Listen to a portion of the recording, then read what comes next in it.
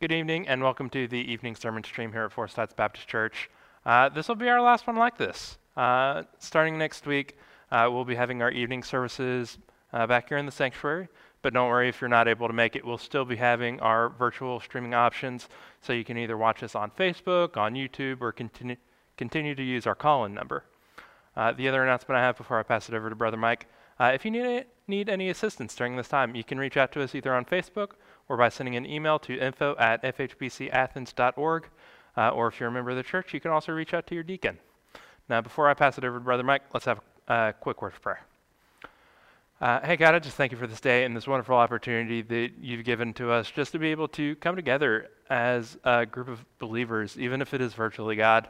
I pray that you just be with this time as we dive into your word.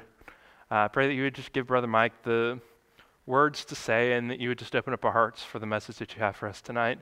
I pray that the words that are spoken would just be able to be applied to our lives this week, God, and that as as believers, God, that we would just work to further your kingdom here on earth. I want to lift up any requests that people watching this may have, God. I just pray that you would just be with all of those in a very special way. And that as we start to have all of our services back in person, God, that we would just have a refound joy and we would just be able to come together and to celebrate your name, God. We love you and we praise you, and it's all in your Son's name that I pray. Amen. It's good to be with you again, and we're in our study in Thessalonians. And this evening we will be looking at 1 Thessalonians chapter 2. The remaining verses. Last week we talked about verses 1 through 12, the authentic ministry. Here we're talking about the authentic testimony. And 1 Thessalonians 2, 13 through 20. Now we probably won't get to all the points in this sermon. I'll mention them at the beginning, and we will probably kind of zero in on the first point and leave it there until the following or next week, and then after that, then we will talk about the last 2 points. But the first point will be the testimony of the Word. The second and third points, testimony of other believers, and then the third point, the testimony of future hope. And tonight, though, we'll be zeroing in on the testimony of the Word. So let's go to the Lord in prayer. Father, I just want to thank you for this time. Thank you for your wonderful Word. Thank you for the examples that you give us, the testimony that is there, the encouragement, the challenge.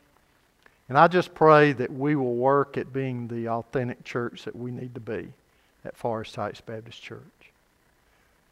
Lord, this cannot happen without us being willing to and allowing you to work in us and through us, and for you doing a work that will make an impact not only in our personal lives, but in touching other lives.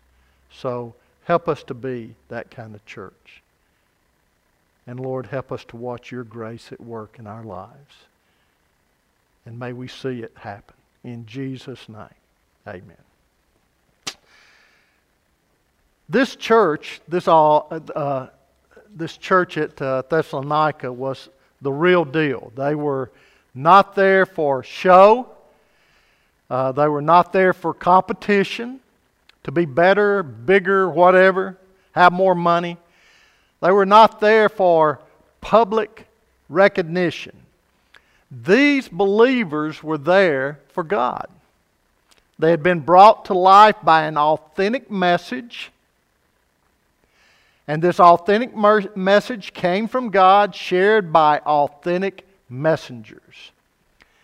They were not a perfect church. May I say this over and over again? They were not perfect, but they had been made a new creation by God, and many of the characteristics we see in this young church are characteristics that other churches need to imitate, need to have in them, need to be at work in and through them for them to be authentic.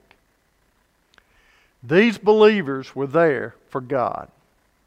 They had been brought to life by this authentic message.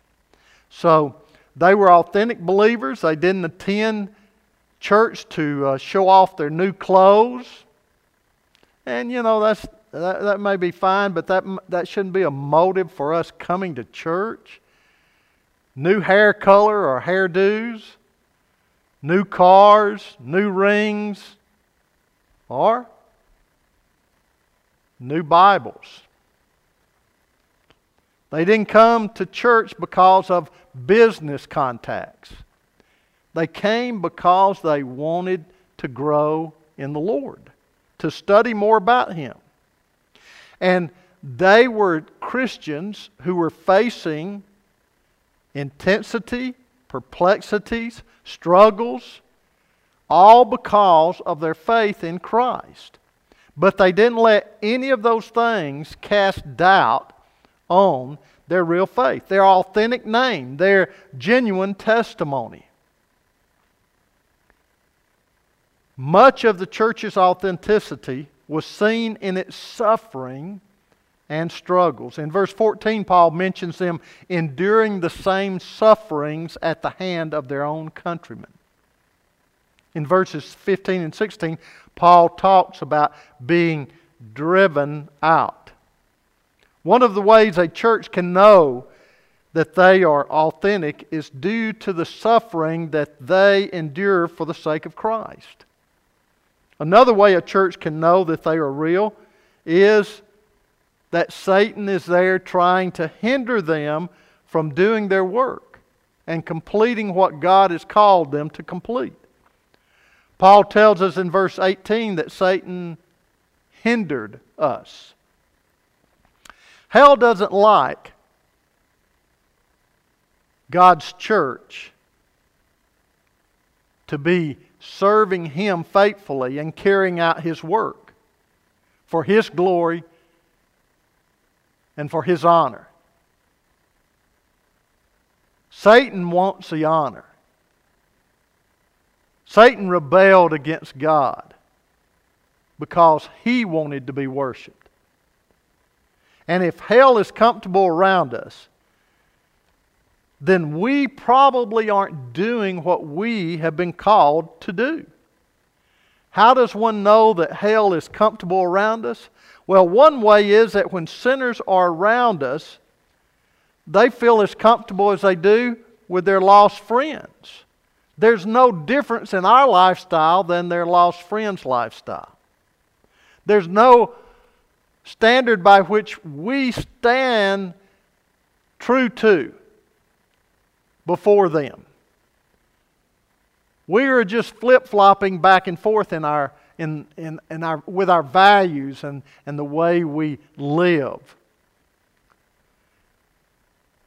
They feel comfortable to talk any old way they want to around us and to live any old way around us.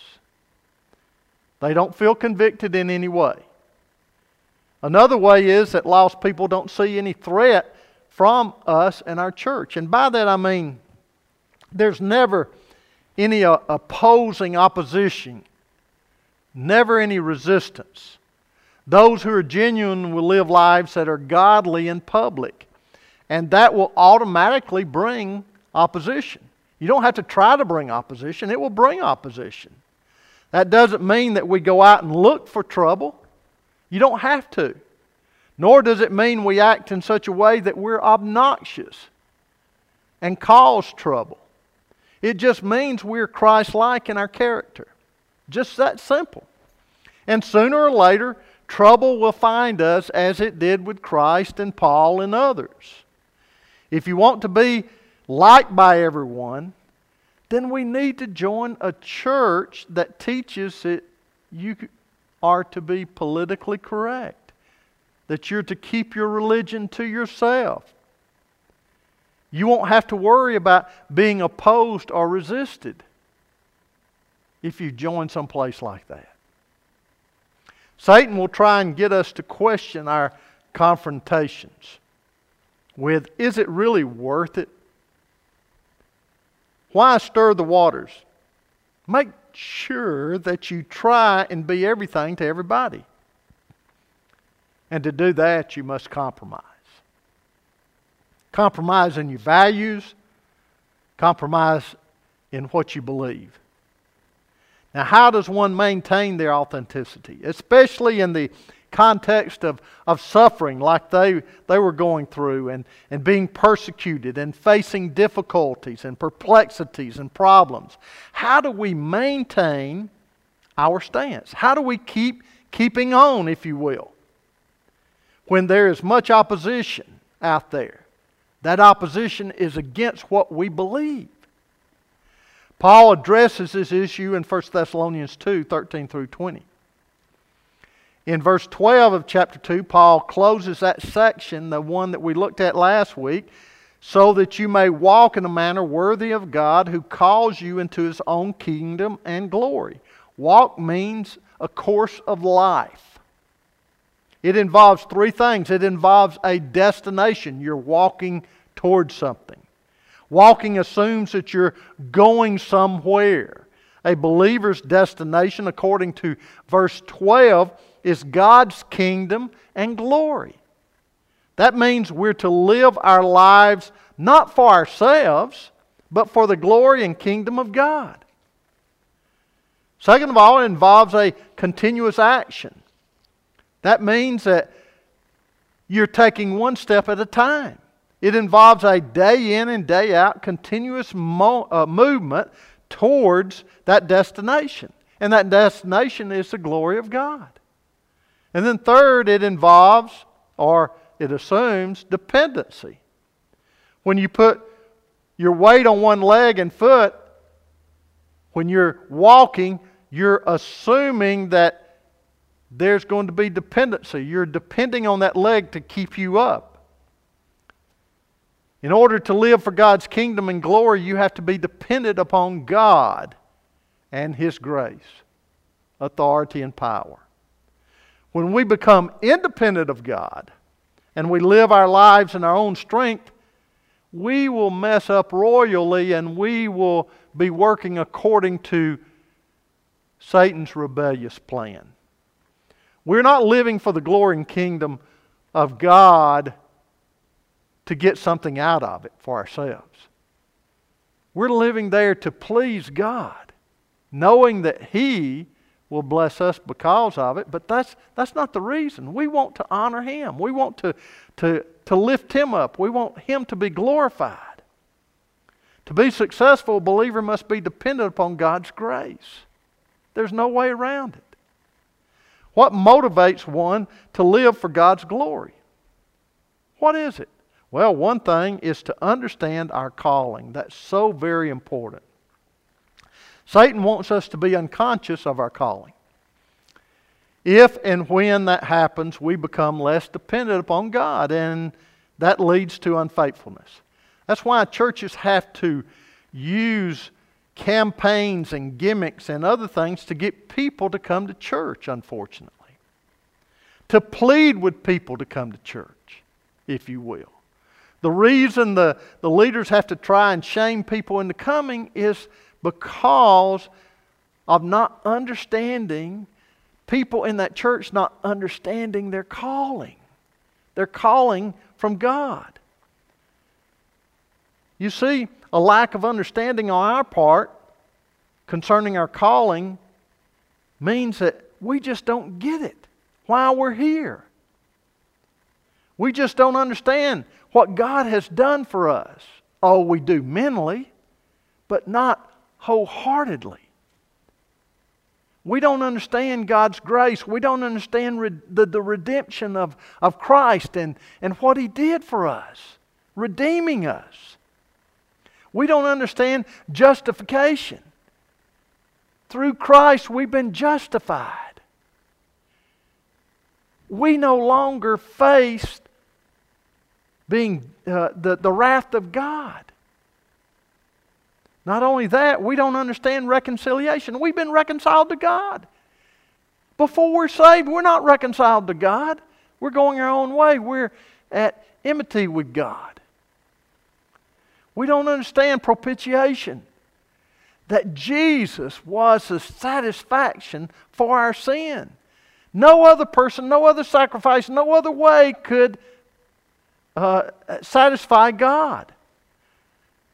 We don't understand that once we were bound, we were hanging over the pit hole of hell, ready to experience God's wrath at any moment. We don't understand that we deserved to fall into that pit. We deserved hell and the wrath of God, the judgment of God. We don't understand that God in His grace and mercy, because of His love, didn't let that happen. We don't understand that God didn't have to send His only begotten Son to suffer and die in our place for our sins. He didn't have to send Jesus as a perfect sacrifice to satisfy His just demands. He could have let us just drift off into the pit of hell. We don't understand that it was because of God's love that He did this. God loved us. For God so loved the world that He gave His only begotten Son. We don't understand that God gave us what we didn't deserve. Deliverance and forgiveness. And eternal life with Him.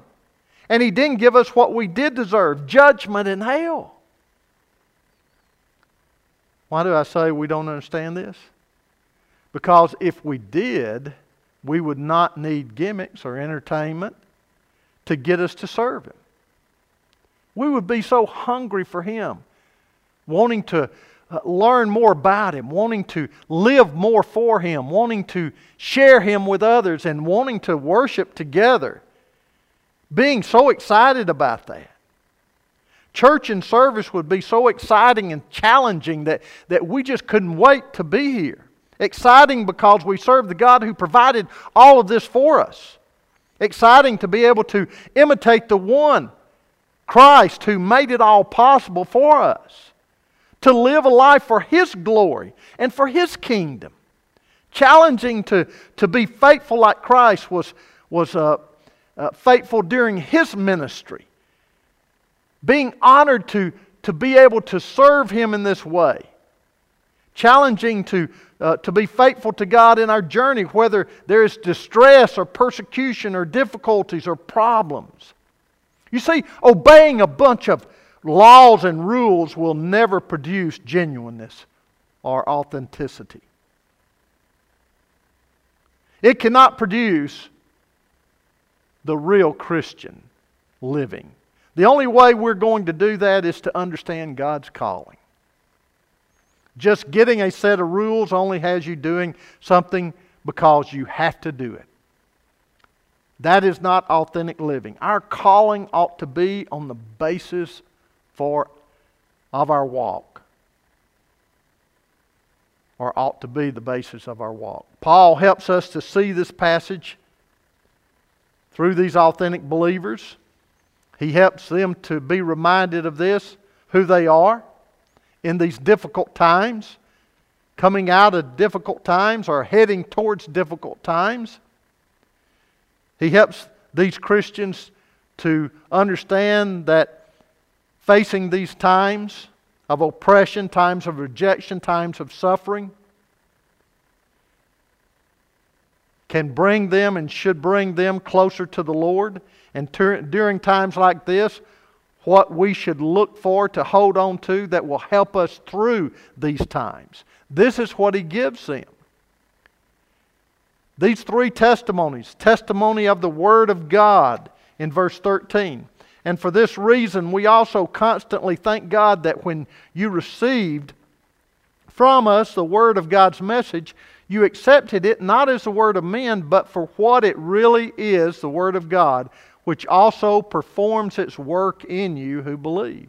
It is the Word of God that will sustain us when there is trouble without.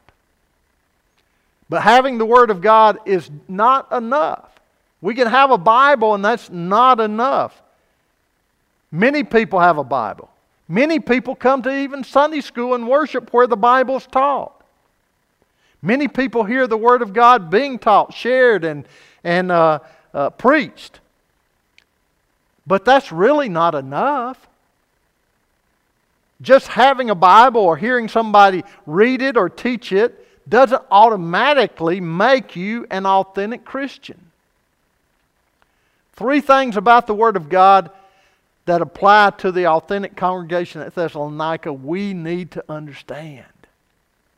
Number 1 is they received the Word. Now, they heard it and they received it. They accepted it. They appreciated it. They respected it. We can be reading the Word of God or hearing the Word of God taught or preached and not appreciate it, not accept it. We listen for God to speak to us because we appreciate it. But some people can listen and not listen for God to speak to them. Sometimes when we listen, our motives are not pure. We don't listen with open hearts. We are preoccupied with something else. Or as to hear the Word of God and receive the Word of God, we are not truly listening. We may have differences with the preacher that calls us not to hear the Word of God or receive it. Our opinion of the person bringing the message may be low or in our own view, or therefore we don't receive the Word of God. We may disrespect him or think we know more than he does, and we refuse to receive the Word. Our motives for hearing the Word are just not pure. But on the other hand, if we come to receive the Word because we appreciate it, we respect it, and we acknowledge it as being more than man's Word. We come to worship and glorify God knowing that it's God's Word and He is speaking to us. We come to allow God to do the work in us because it is His Spirit and His Word that is at work. It is not the word of men. This Bible is not just the word of men, but it's a word of God that was given to these men to write down. It is a word of God. In its origin, all Scripture is inspired by God. It is God-breathed. 2 Timothy 3:16. Its character, Psalm 19. Its truth, it's without error. It's perfect. Its content, the only book that will tell you about everything you need to know. Its cost, it cost God His Son. Our appreciation for Jesus Christ will be no greater than our appreciation for His Word. Jesus Christ is the living Word. The Bible is a written Word. If you don't hold it in high esteem, then you won't hold Christ in high esteem. Your view of the written Word will always reflect your view of the living Word. Both must be held in high esteem. David was called a man after God's own heart. Psalm 110 tells us that, and we know this. He loved God's Word, therefore he loved God. The Psalm tells us that David had rather have God's Word than milk and honey, and that's Psalm 119, He also said, I'd rather have God's Word than sleep. David even rushed home after work to meditate on God's Word. How many men, how many women, how many children rush home from work, from school, to get into God's Word? When David was called a man after God's own heart, it was because he had to be dragged away from God's Word to eat, work, and sleep, not drag him to God's Word. The Thessalonians had received, they were drawn to the Word. They took the Word with enthusiasm and relished it. But they also accepted the Word. In chapter 1 of Thessalonians, we're told that they didn't just receive the Word, but they also accepted the Word of God in power and turned from idols to serve the living and true God. Their faith was so dynamic that it was talked about not only in the immediate community, but all over the area. They accepted the Word of God in power and allowed it to change them from within. This means that they didn't just put the Word in their mouth to taste it, but they chewed on it and swallowed it and digested it. Without digesting, there was no benefit. And also they allowed the Word to continue its work, which also, he says, which also performs its work in you who believe. The results were continuing. They put the Word to work in their lives and continued to allow it to do its work. They welcomed the Word. They allowed the Word to be applied to their lives. Many people enjoy hearing the Word. They enjoy hearing a good message from the Word of God. But a lot of times there's very little applying of the Word to their lives.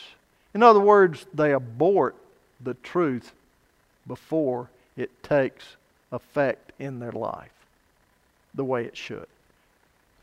Many people enjoy hearing it, but they do nothing with it. With the Thessalonian believers, the activity of the transforming message from God's Word was allowed to continue to operate in their lives. They listened to the Word. They received it with enthusiasm and allowed it to do a great work. A work of regeneration, a work of sanctification.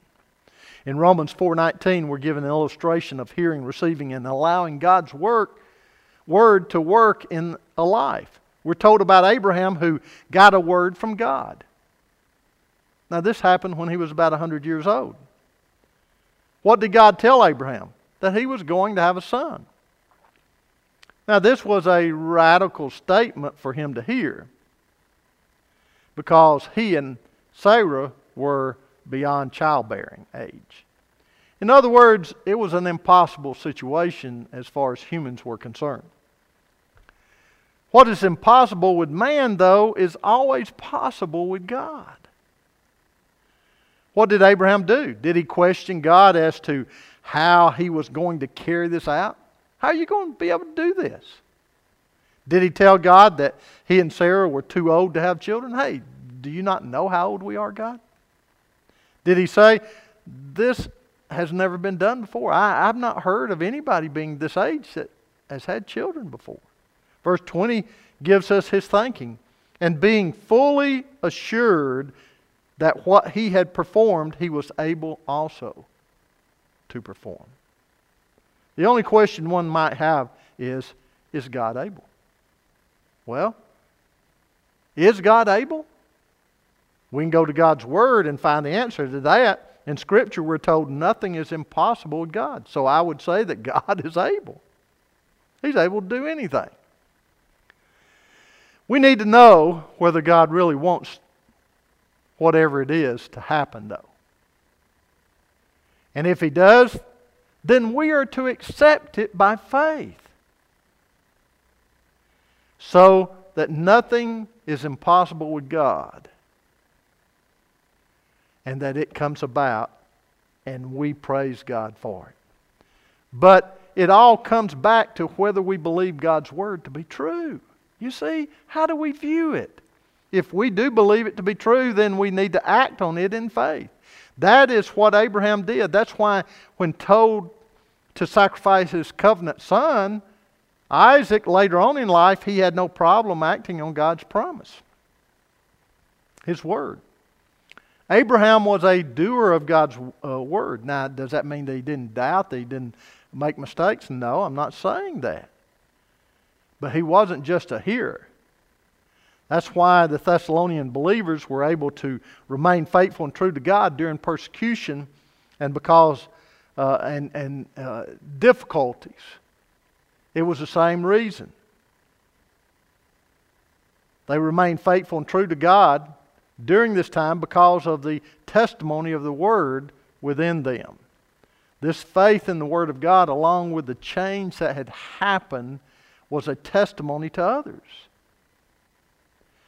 Not only the testimony of God's Word within encouraged them and strengthened them and helped them, but it helped others to accept it and remain faithful to it during difficult times.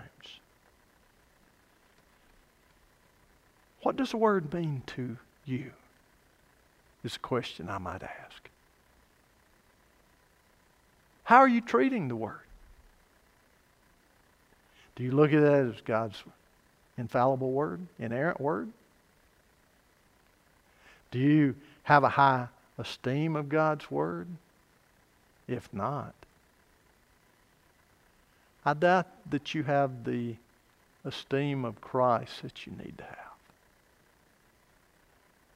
Because Jesus Christ, the living Word, gave us, made it possible for us to have the written Word.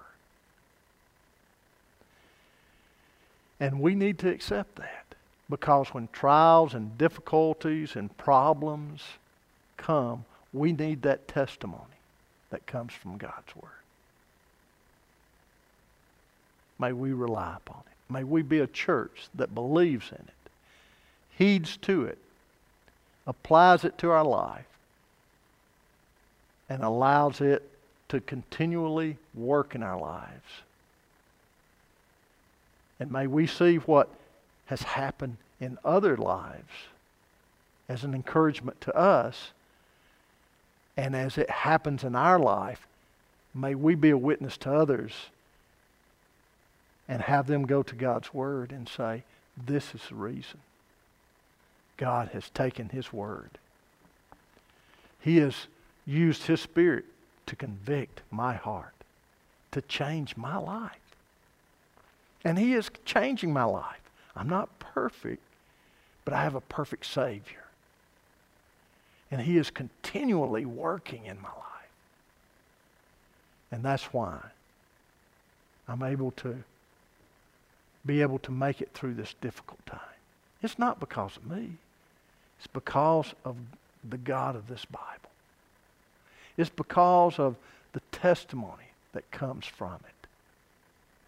It has changed my life because the Spirit worked through it to convict my life and bring me to God. Has that happened in your life? Is He continuing to use His Word to change you, to conform you to the image of Christ? Just like you coming to Him in faith, trusting in His Word, trusting in Him, allowing Him to change you. Just like that, He wants to continue to change you. But we must walk by faith for that to happen. We must believe in His Word. And may the testimony of His Word in our lives help change others. May the Spirit of God use that. Let's go to the Lord in prayer. Father, thank You for Your love, Your grace, Your mercy. Thank You for Your Word.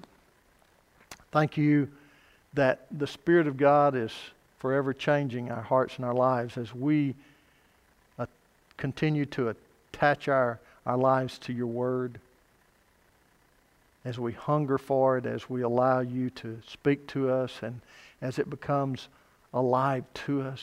God, we heed to it and watch the Spirit of God work through all of this to change us. And may that changing of us be a testimony to others as how the Spirit of God uses Your Word to help us during all this time, to bring about a change in us that nobody else could. Thank You, God, for this. Help us to be genuine. Help us to trust You continually. Help us to be people of Your Word. In Jesus' name, amen. Thank you for that wonderful sermon, Brother Mike. Now, before I let you all go, I do just want to remind you that, again, starting next Sunday, July 12th, we will be having our evening services in person here in the sanctuary.